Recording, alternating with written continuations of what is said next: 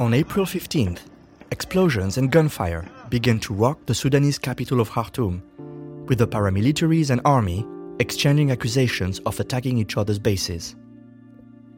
Two heavily armed groups squaring off in one of the most populated cities in Africa. And a stark warning by the UN that the humanitarian situation on the ground is reaching a breaking point. Kasia, or Katarzyna Grabska, is a senior researcher at PRIO, an anthropologist who researches issues of artistic practice in the context of war, gender, youth, issues of displacement and refugees. She's one of thousands of people who were evacuated from Sudan aboard a rescue flight just a few days ago. Today, on this special episode, we catch up with Kasia and her witnessing of the war and her extraordinary evacuation. I am Arnaud Siad, and you're listening to PRIO's Peace in a Pod.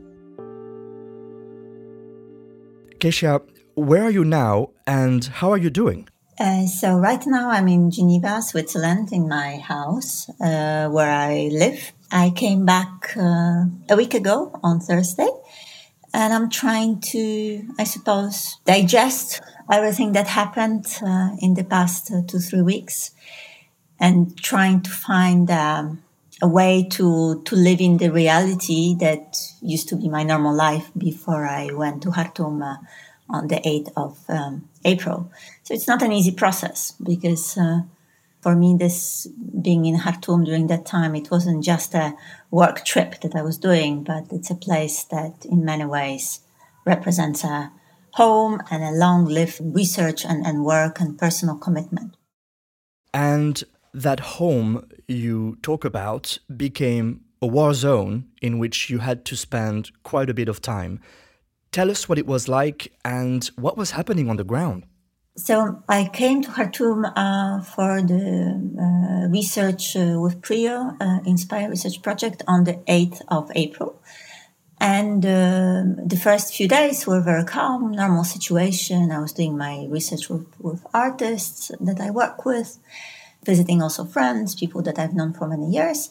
And then all of a sudden, on the 15th of April, it was a Saturday morning, we were sitting in the garden of my friend with whom I was staying in the middle of Khartoum, in the governmental area, residential area of Khartoum. We heard some shootings. We were just getting ready to go to a work that we've designed with the artists that we work with there in Khartoum. We heard the shootings and we thought, maybe this is just a student demonstration. There has been a lot of demonstrations and different types of protests going on since 2019. But then very quickly we've realized that the sporadic shooting turned into full-blown bombardments, planes that were throwing bombs, different types of explosions, and all of this was happening really around the house where we were. So there was a panic. We didn't know what was going on. We started getting messages from friends and from colleagues who kept saying, well, we can't do the open space, this atelier that we've planned with the artists. We had to cancel this. We can't go. We don't know what is happening, who is fighting whom. And then very quickly it became apparent that this was the Sudanese army clashing with the paramilitaries, the rapid support forces of General Hemeti. So we thought, okay, they are demonstrating their sort of masculine power and it will finish towards the end of the day. We knew there were tensions between the two parties for a while, but that didn't happen. There was more and more escalation. There was very intense fighting in the area where we were staying. We heard the airport was taken over by the paramilitaries. There were more and more reports that the presidential palace was also taken over by the paramilitaries. The presidential palace was very close to us. So the next 9 days, we spent under the bombs, not being able to leave the place, the house where we were. Nobody was willing to come and help us to get out of there because this was quite a dangerous area with constant shooting and constant bombing. On the day one, the electricity was cut, so we had no more electricity, we had no more water. We had some water supply for another 2-3 days, but after 3 days, we ran out of it. We also had some diesel for the generator for 3 days, but then we ran out of it. And then we started running out of network. So, in many ways, I would say we were living what many people in Khartoum were living through at that point, being under constant bombardments with the uncertainty of not knowing if you're able to connect to your close ones, if you're able to get out, if you're able to get food, water, supplies. But at the same time, we were in a much better situation than many other people because our area was somehow protected by the military. At least we had that impression that we were protected by the military. Later on, it turned out to be slightly different. And at which point did it become clear that you had to evacuate? I mean, we've heard stories of chaotic evacuations. And my question is, how did you manage to leave Sudan? On day one, when the shooting started, as I said, I was thinking, that's going to take a day and then things will cool down.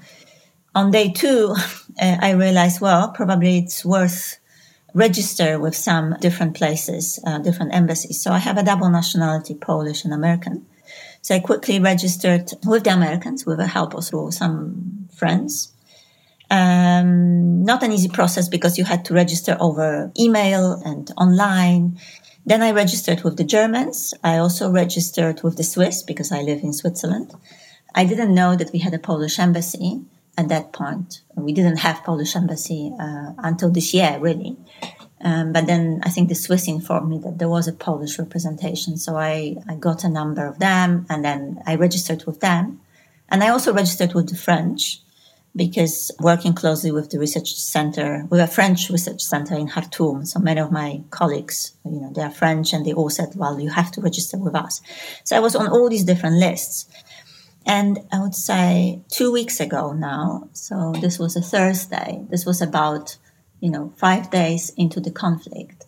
We had a short connection to the generator and we watched some news and we got the message that the Americans were evacuating their staff from the embassy. And that was the point in which I realized the situation is extremely complicated.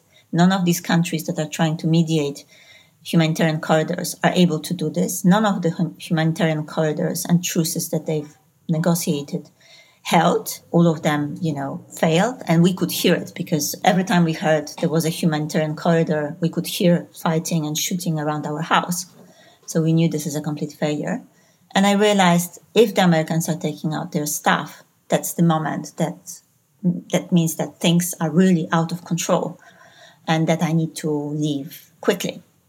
So I tried to contact all these different embassies and these different places where I had my registration. The Americans kept saying to me, shelter in and keep your battery, which was not very useful. And the French finally, a few days later, announced that there was a place where I should get to, and from there we would be evacuated. And then I also got in touch through some contacts with Sudanese colleagues and people that I didn't know, and I knew that they were going through Egypt. So I also considered that option. And then finally, this was a Sunday morning, the 22nd, I think, of April. I got a message at 5:30 in the morning that there was a flight organized by the Spanish embassy and that I had to get to the Spanish residence because the Polish citizens who were in Khartoum, who were a very small group, were going to be evacuated through this means. The evacuation was very challenging because where I was staying, on the house of my friend, this was a location to which it was extremely difficult to get to. And I tried several different contacts, several different possibilities, and nobody wanted to come, including some mercenary that I called, wanted to come and get me out from there. So finally, the honorary consul of Poland, he found a driver who promised he will come and get me. So he was going to come on Sunday. So this was a very stressful situation. He finally came, but it turned out that I had to do part of the journey on foot, walking through all the different checkpoints with the military, paramilitaries. We didn't know if they would let us go. So it was a very tense situation. And then the journey that normally would take from the house of my friend to the residence of the Spanish ambassador that was supposed to take 15 minutes, it took 3.5 hours because we had to go around the whole city because there was so much insecurity and so much fighting. A city under fire. Yes, the city under fire. And, despite the fact that that was the 3-day truce negotiated by the UN and Americans and everybody else to evacuate foreigners. So finally we made it. This was a journey which I find quite emblematic in a sense, because at some point we picked up. We gave a ride to 3 women from South Sudan, from an ethnic group that I work with very closely in South Sudan, the Nuer. And it turned out that these women knew the family I lived with in South Sudan when I did my doctoral research there. So, there was also some beauty in this incredibly stressful situation. So, yes, finally we got to the embassy, and then there was a convoy that was also very problematic. At the end of the day, when we waited, finally we left with a convoy to the military base outside of Khartoum under the escort of the paramilitaries, and sort of going through several different checkpoints, being shot at, being stopped, also being asked if there are any Sudanese with us. We actually had quite a lot of Sudanese with us in the convoy. So it was a very clear politics of, not letting Sudanese leave the country, but only letting those who had foreign passports leave. That actually leads me to my next question. I mean, you describe Sudan as a home, and I assume you've left behind a network of friends and people. So what do you hear from them? Yes, for me, this is a very personal story. This is a very personal war, I suppose. Because as I said, I've worked in Sudan for many years, since 2005, with Sudanese people, South Sudanese people. I lived in Khartoum. I've been doing a lot of research in Khartoum itself, but also around in South Sudan and other parts of Sudan. So Sudan is a place, Khartoum is a place of home for me. It's a place where my youngest son spent his first 2.5 years of his life, and where my older son, when he talks about home, he always says he wants to go back to Khartoum.